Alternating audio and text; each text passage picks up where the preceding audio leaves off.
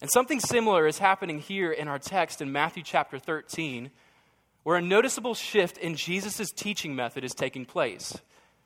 He begins to use parables, stories, metaphors. And he does this for two purposes, in spite of what some people might think about parables today. Right? Parables aren't just some cutesy little story that Jesus decided to tell. He had actual reason behind it. And those two reasons that Jesus taught parables were, number one, to reveal truth to those who would come to be children of the kingdom, but it was also to conceal truth towards those who were hard-hearted towards him, towards those who didn't have ears to hear and eyes to see what he was saying. And the disciples ask him earlier in this chapter, if you look back into verse 10 and 10 through 13, they ask him, "Why do you speak to them in parables?" And Jesus answers them, "To you it has been given to know the secrets of the kingdom of heaven, but to them it has not been given. For to the one who has, more will be given, and he will have an abundance. But from the one who has not, even what he has will be taken away. This is why I speak to them in parables, because seeing they do not see, and hearing they do not hear, they do not understand." Now, when we look back at the previous 12 chapters of Matthew, we see Jesus is celebrated by many, right? But Jesus is also largely misunderstood. His message of repent, for the kingdom of heaven is at hand, has been accepted by some, yet rejected by others. And here in these parables, he begins to set the record straight about how the kingdom had come and how it was present in the world with his coming. And so with that context in view, Jesus speaks in these parables comparing the kingdom to a mustard seed. He compares the kingdom to leaven. Now, I'm not a farmer or a baker, right? And I wonder, are there any farmers or bakers here today? Anybody who's a farmer or a baker? Okay, no one. So this is good. This helps me. But I do know that to a first century audience, these elements are obviously very small and they're very basic. And this would have rattled the ears of many of the religious elites in Jesus' day, the Pharisees. Because this coming kingdom and the way Jesus talked about the kingdom did not meet their expectations. They expected a king who would come wiser than Solomon and more powerful than David. A king who would exercise his rule over the most powerful nation during that time in the Roman Empire. They expected a king who, in Psalm chapter 2, says, breaks the nations with a rod of iron and dashes them in pieces like a potter's vessel. A king who, in Daniel chapter 2, would set up a kingdom that shall never be destroyed, and nor shall that kingdom be left to another people. It shall break in pieces all these kingdoms and bring them to an end, and it shall stand forever. But that's not how Jesus spoke of the kingdom. At least not yet. You see, the common misconception for many in this crowd in the first century is often the misconception that we have today concerning Jesus and his redemptive rule. And that is that the kingdom must be large, dominant, and powerful, rather than small, humble, and seemingly insignificant. It's why so many Christians in America today are filled with anxiety over the direction of our country. Because with each passing day, Christian influence in the culture at large is becoming less and less the norm and is being pushed farther and farther out into the margins. It's why many Christians are afraid that by losing traction with the culture at large, that this somehow means that the kingdom of God is no longer on the move. But these parables from Jesus, they tell us of a different reality. A reality that things are not always as they seem. And this brings us to our first point of reorientation, which is what parables typically tend to do. And that is that we need to look for the small, seemingly insignificant moments in our lives for the kingdom to advance in and through us. We need to look for the small, seemingly insignificant moments in and through our lives for the kingdom to advance in and through us. We need to drop what one author has called big drama Christianity. I think for many of us, we have a lot of really good goals and dreams concerning the ways we'd like to see God work in us. I think many of us want to be that godly man. Many of us want to be the godly woman. Many of us, we want to have marriages that exalt the King of glory and are centered upon the gospel of his grace. We want to raise up children in the discipline and instruction of the Lord. We want to live out loud and see our neighbors, our coworkers, our classmates, and family members come to know Jesus. But because we tend to think that our Christianity needs to be marked by what is big and dramatic, we often fail to notice the little ways in which Jesus' redemptive rule is breaking through in what is small and mundane. Because more often than not, it is not the big and impressive that God is at work. But it's typically the foolish things in the world that God uses to shame the wise. It's through what is weak in the world that God shames the strong. It's what is low and despised in the world that brings things that are not, that God uses to bring nothing, things that are. It's the little moments of life that are profoundly important, precisely because they are the little moments that we live in and that form us.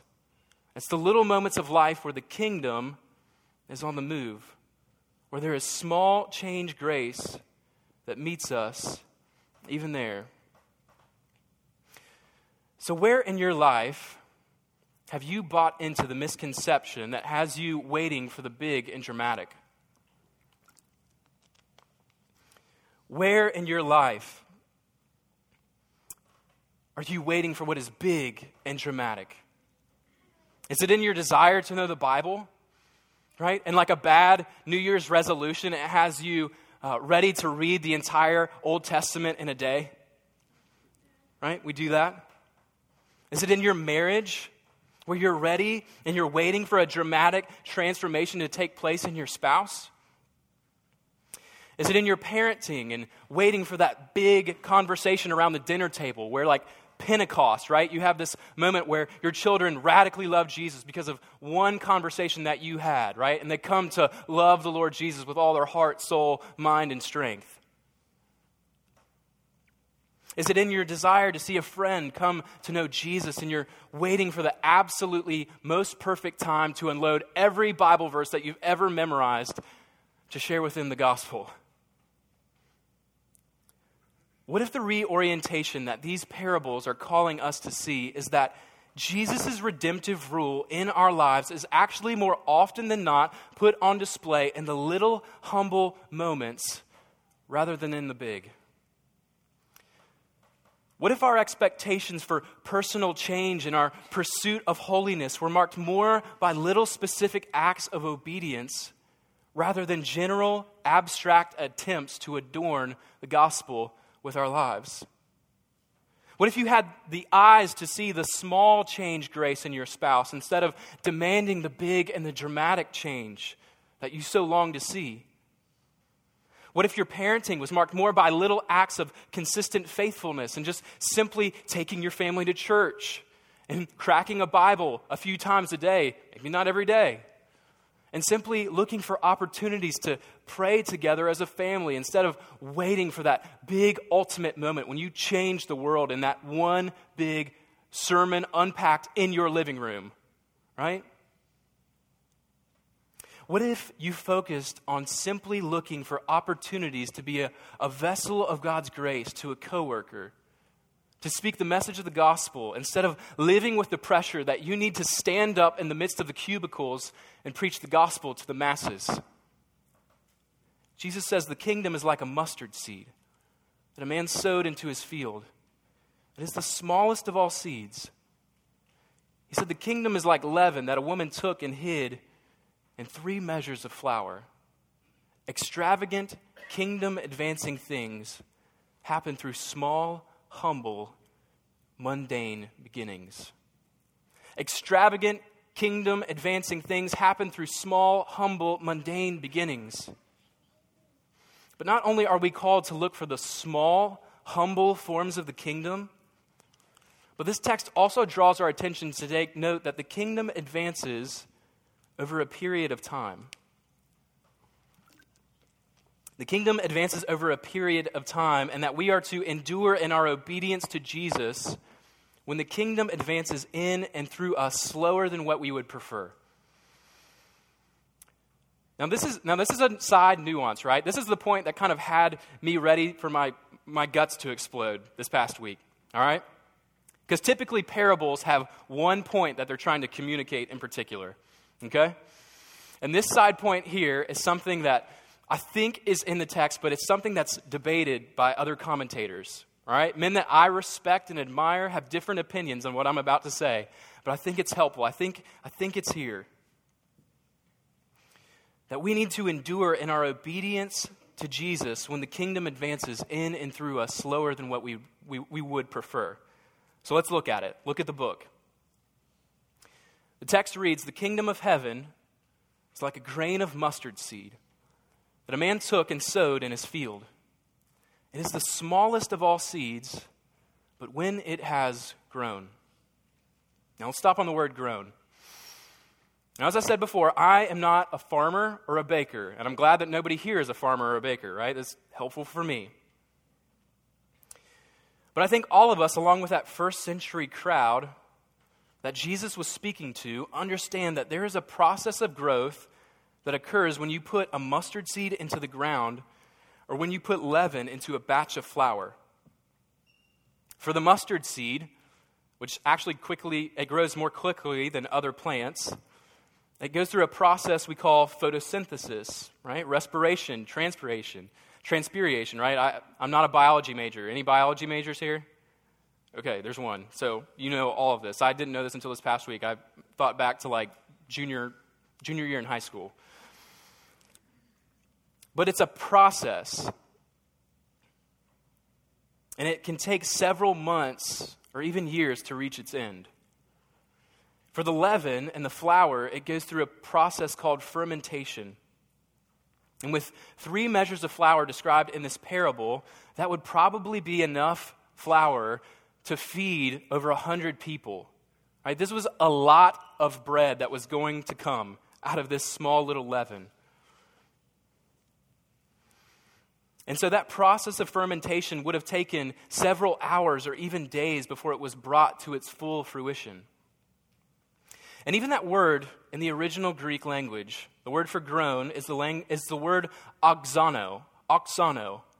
It's where we get the word augment. And it means to cause an increase, to become greater, to amplify, or to proliferate.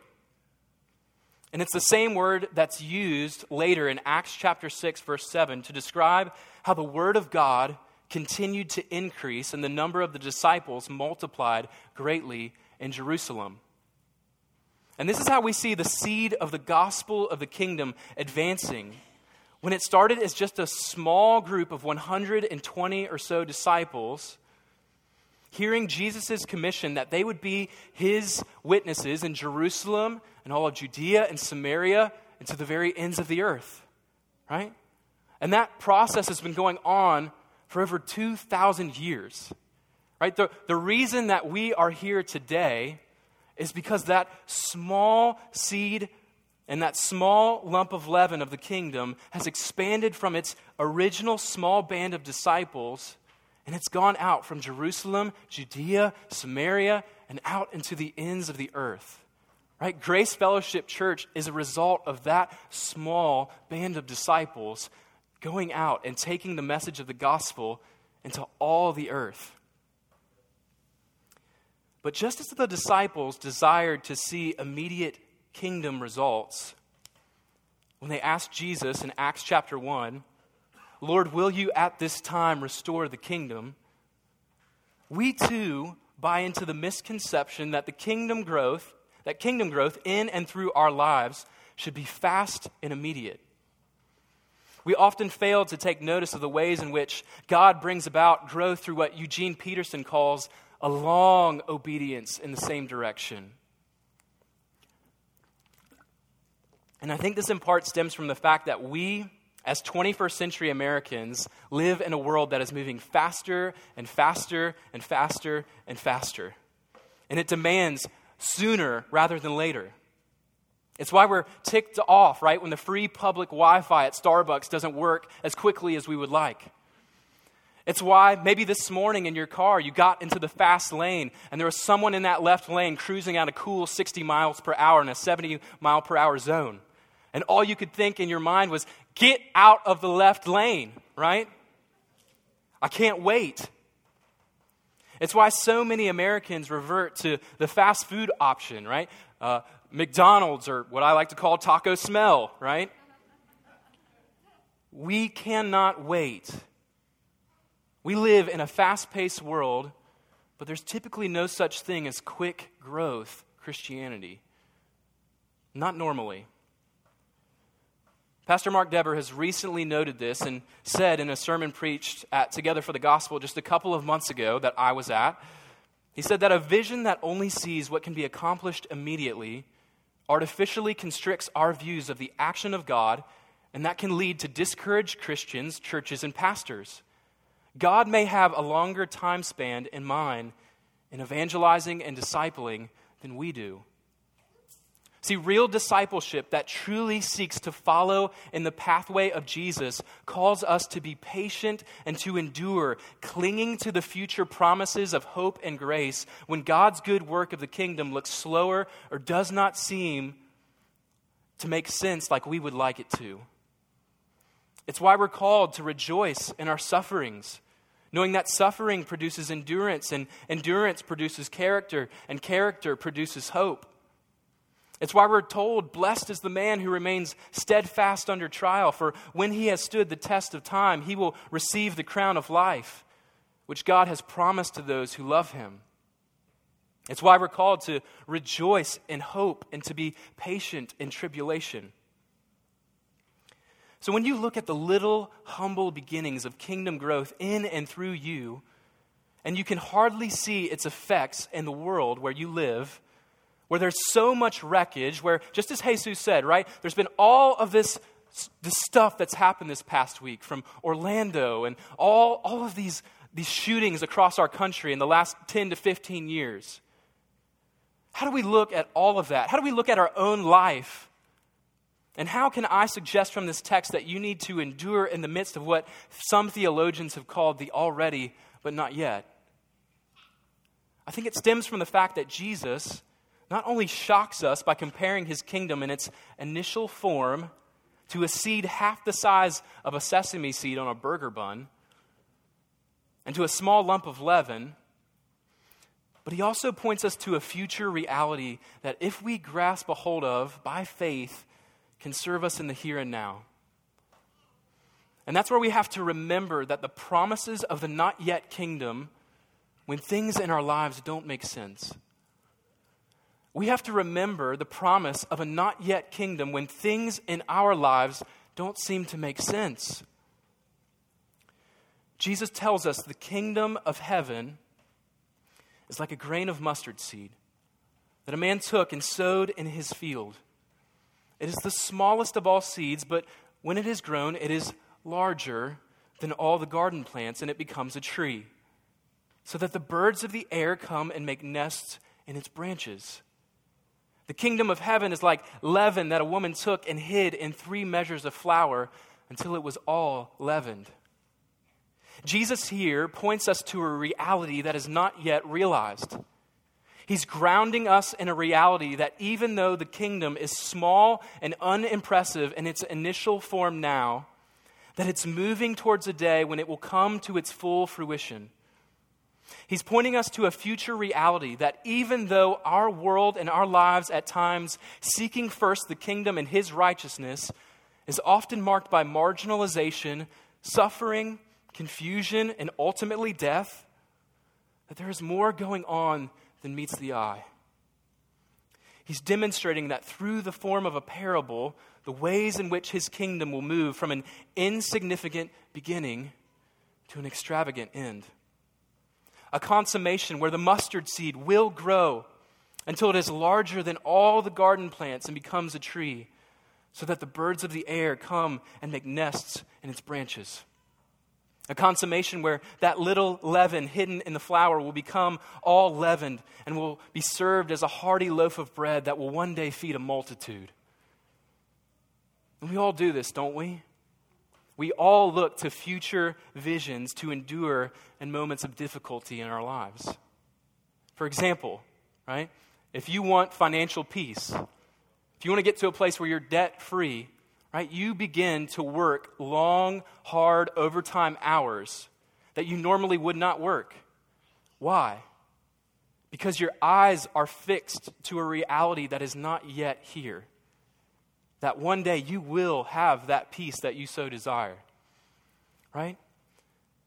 And it's just like beach season, right? When it's only a few months away, when people start dieting and they endure passing up the ice cream in the back of the refrigerator. And they take on salads, fruits and vegetables with a side of protein-saturated water, right? Sounds really good. They start working out and running on a treadmill longer and harder than they normally ever would because they want to make sure they look just right for that future bathing suit Instagram picture, right? When they've got those stupid hashtags like FitFam and InstaFit and Beachbody and 100 other stupid hashtags. It's like when a woman becomes pregnant and a married couple prepares to become parents to a new little life. And they start preparing by putting together a room for this child to live in. They start reading parenting books and saving up money so they can have the resources to care for the soon-to-be-born child. The mother will endure over a course of 9 months of pregnancy and labors in pain for the joy that awaits her when that child will be placed into her arms for the first time. Right? We all live in this tension of already but not yet, and it's all over the place. The false view of the Christian life, however, is that in the middle of our following Jesus, when things don't seem to be working out in the ways we think that they should, we come to a place where we forget that although the kingdom has come, it's still a not yet kingdom. We come to a place where just like a farmer looking at the mustard seed he placed into the ground, and it isn't seeing the results of a tree, we often shrink down to the size of our circumstances and wonder how in the world Jesus could really be that good. Or if he's capable of actually bringing about the glory of the kingdom that we so eagerly await. We come to a place where just like a baker who is handling the messiness of the dough, we wonder how it could ever turn out to become enough bread to feed a multitude. How in the world is this mess going to turn out to enough bread that's going to feed over 100 people? How in the world is my mess of a life going to come and one day turn to glory? How in the world is this going to be brought about? See, you and I have a tendency in the middle of the messiness of life to forget that everyday, mundane, and seemingly little circumstances are forming and leading us towards a future coming kingdom where things are not yet as they are, where things are not yet what they will be, right?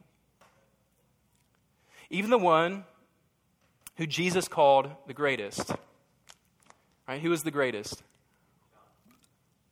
John the Baptist, the greatest.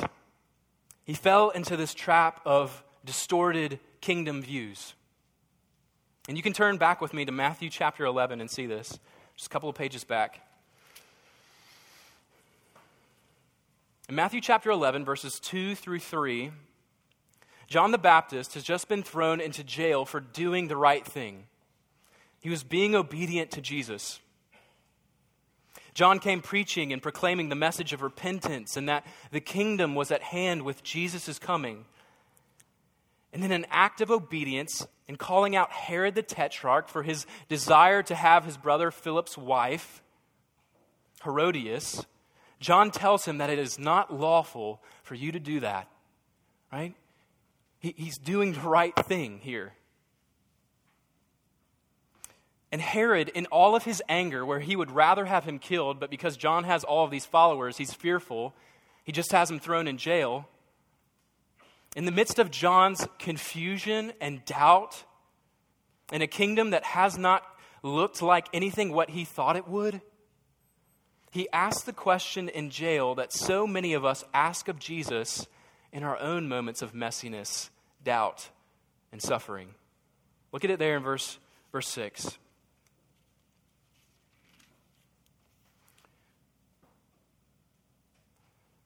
Back it up to verse 2. Chapter 11. Now when John heard in prison about the deeds of the Christ, he sent word by his disciples and said to him, here's the question. Here's the question that so many of us ask of Jesus when things aren't even making sense in our own lives. He says to him, are you the one who is to come, or shall we look for another? Right? Jesus, are you the King? I've come proclaiming this message of repentance and that the kingdom is at hand. I thought this kingdom was going to come in a particular certain way. But now that I'm in jail, I'm wondering, are you actually the one, Jesus? And so many of us, right, when we get that bad medical report, when we go through that bad breakup, when we experience hardship, when we experience persecution, we ask that same question, Jesus, are you really the one? Are you the Christ? Are you that good? Are you the one who's going to one day take me to glory? How in the world are you going to make sense out of this mess of my life? How in the world is this supposed to happen? How in the world is this the way that your kingdom is to come and to advance in and through my own life? And look at what Jesus says in verse 6. He unpacks to us what this kingdom is to look like, the description of his ministry. And his answer to John is, blessed is the one who is not offended by me. See, Jesus was big enough to handle John's doubts. And he's big enough to handle our doubts and questions in those moments. But his word back to us and to him is, yes, I am the one. I am the King. I am the long-awaited Messiah. The one that you have been waiting for, the one that's supposed to be wiser than Solomon and more powerful than David. I am the King, but it is nothing like you have expected. Yes, my kingdom has come in this small, humble form. But you are going to experience this suffering, and your head will be put on that platter. But John, let me tell you, things right now are not as they one day will be. Trust me here, right? So many of us need to hear that word. Trust me here in this.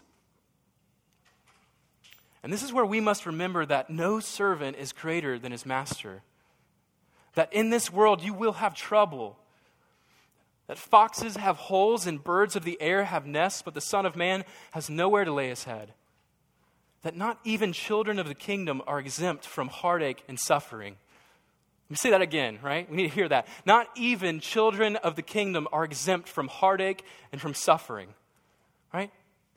For those of us who have been walking with the Lord maybe for a short amount of time, and we come to a place where this has actually gotten harder for us, and we begin to question, man, is this really the Jesus that I want?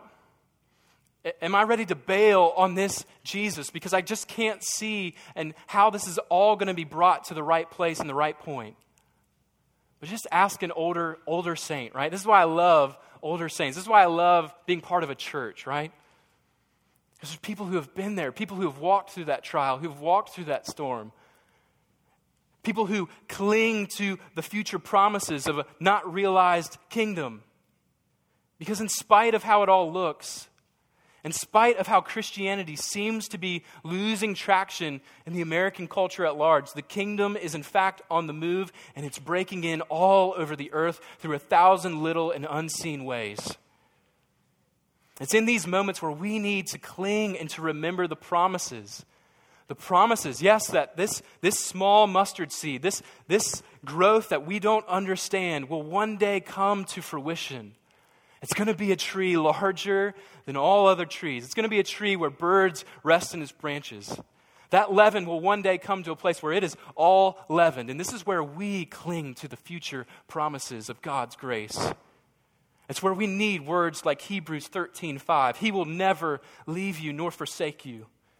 John 16:33. Although you have trouble in this world, Jesus has overcome the world. Colossians 3:4. When Jesus, who is your life, appears, you also will appear with him in glory. 1 Peter 1:13. There will be grace brought to you at the revelation of Jesus Christ. Romans 8:18, the sufferings of this present age are not worth comparing to the glory that will be revealed to us. Romans 13:11, salvation is nearer to us now than when we first believed.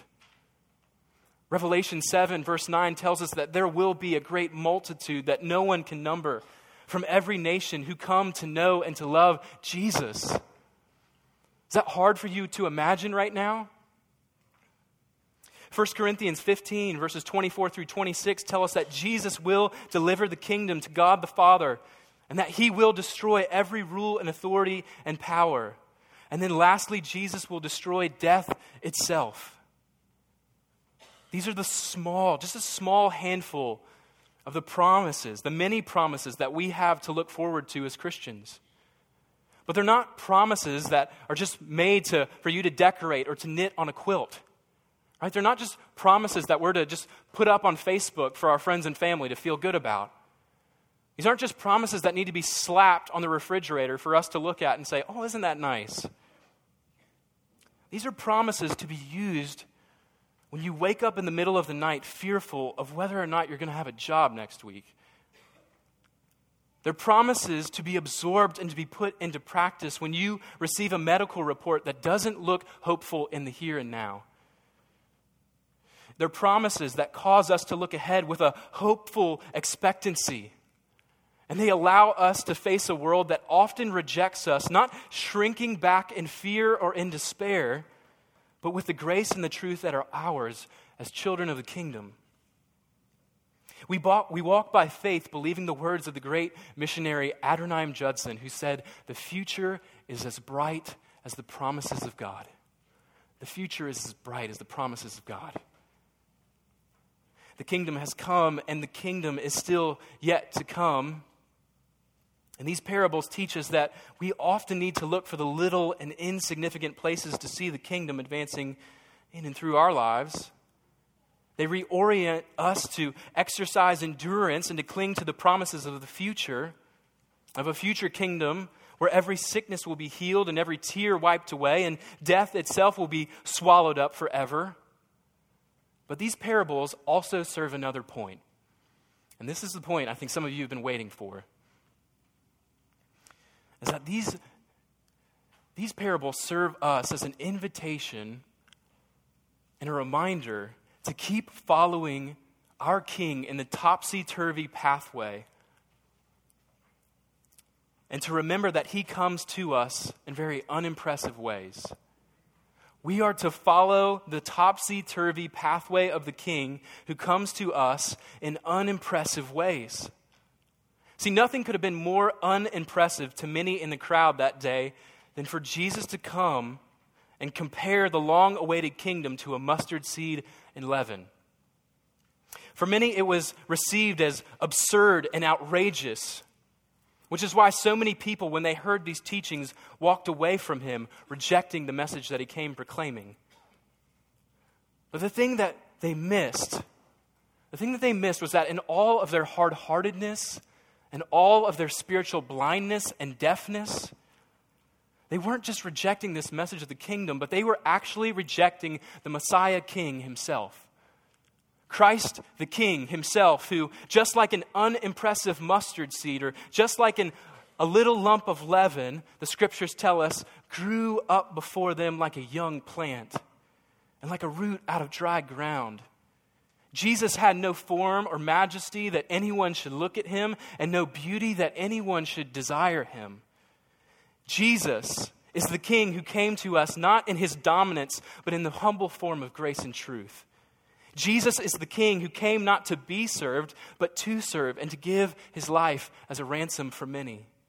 Jesus is the king who came not wearing a royal crown, but took the crown of thorns. And instead of exercising his authority that was rightfully his, he laid down his authority.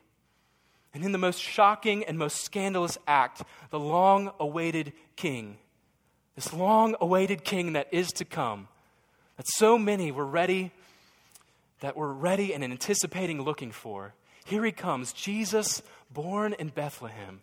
Jesus raised as a Nazarene. What good comes out of Nazareth?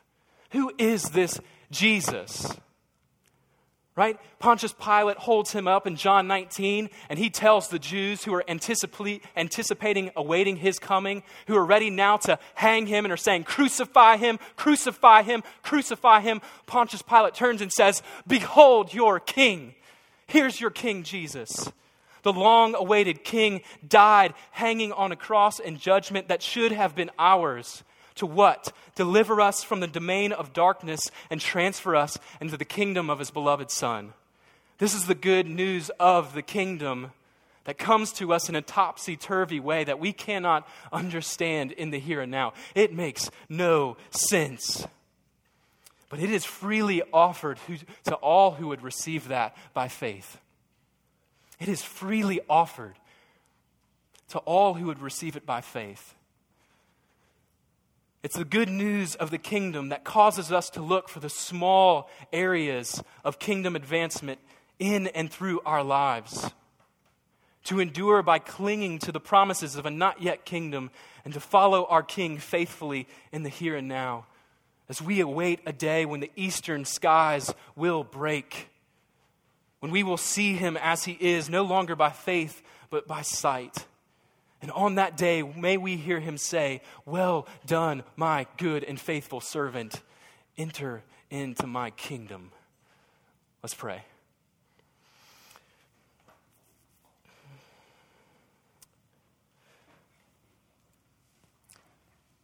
Father, we are thankful that in Christ you have brought about your redeeming reign.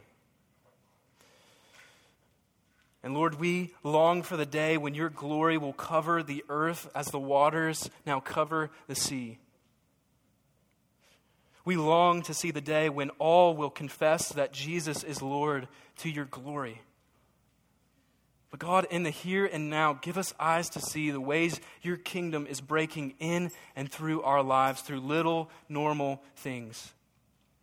Give us the grace to endure when the kingdom is not coming like we would expect. Would your kingdom come and your will be done on earth as it is in heaven? Help us cling to your promise that one day the trumpet will sound. One day the sky will crack and the glory will descend. Come, Lord Jesus, we pray. In your name, amen.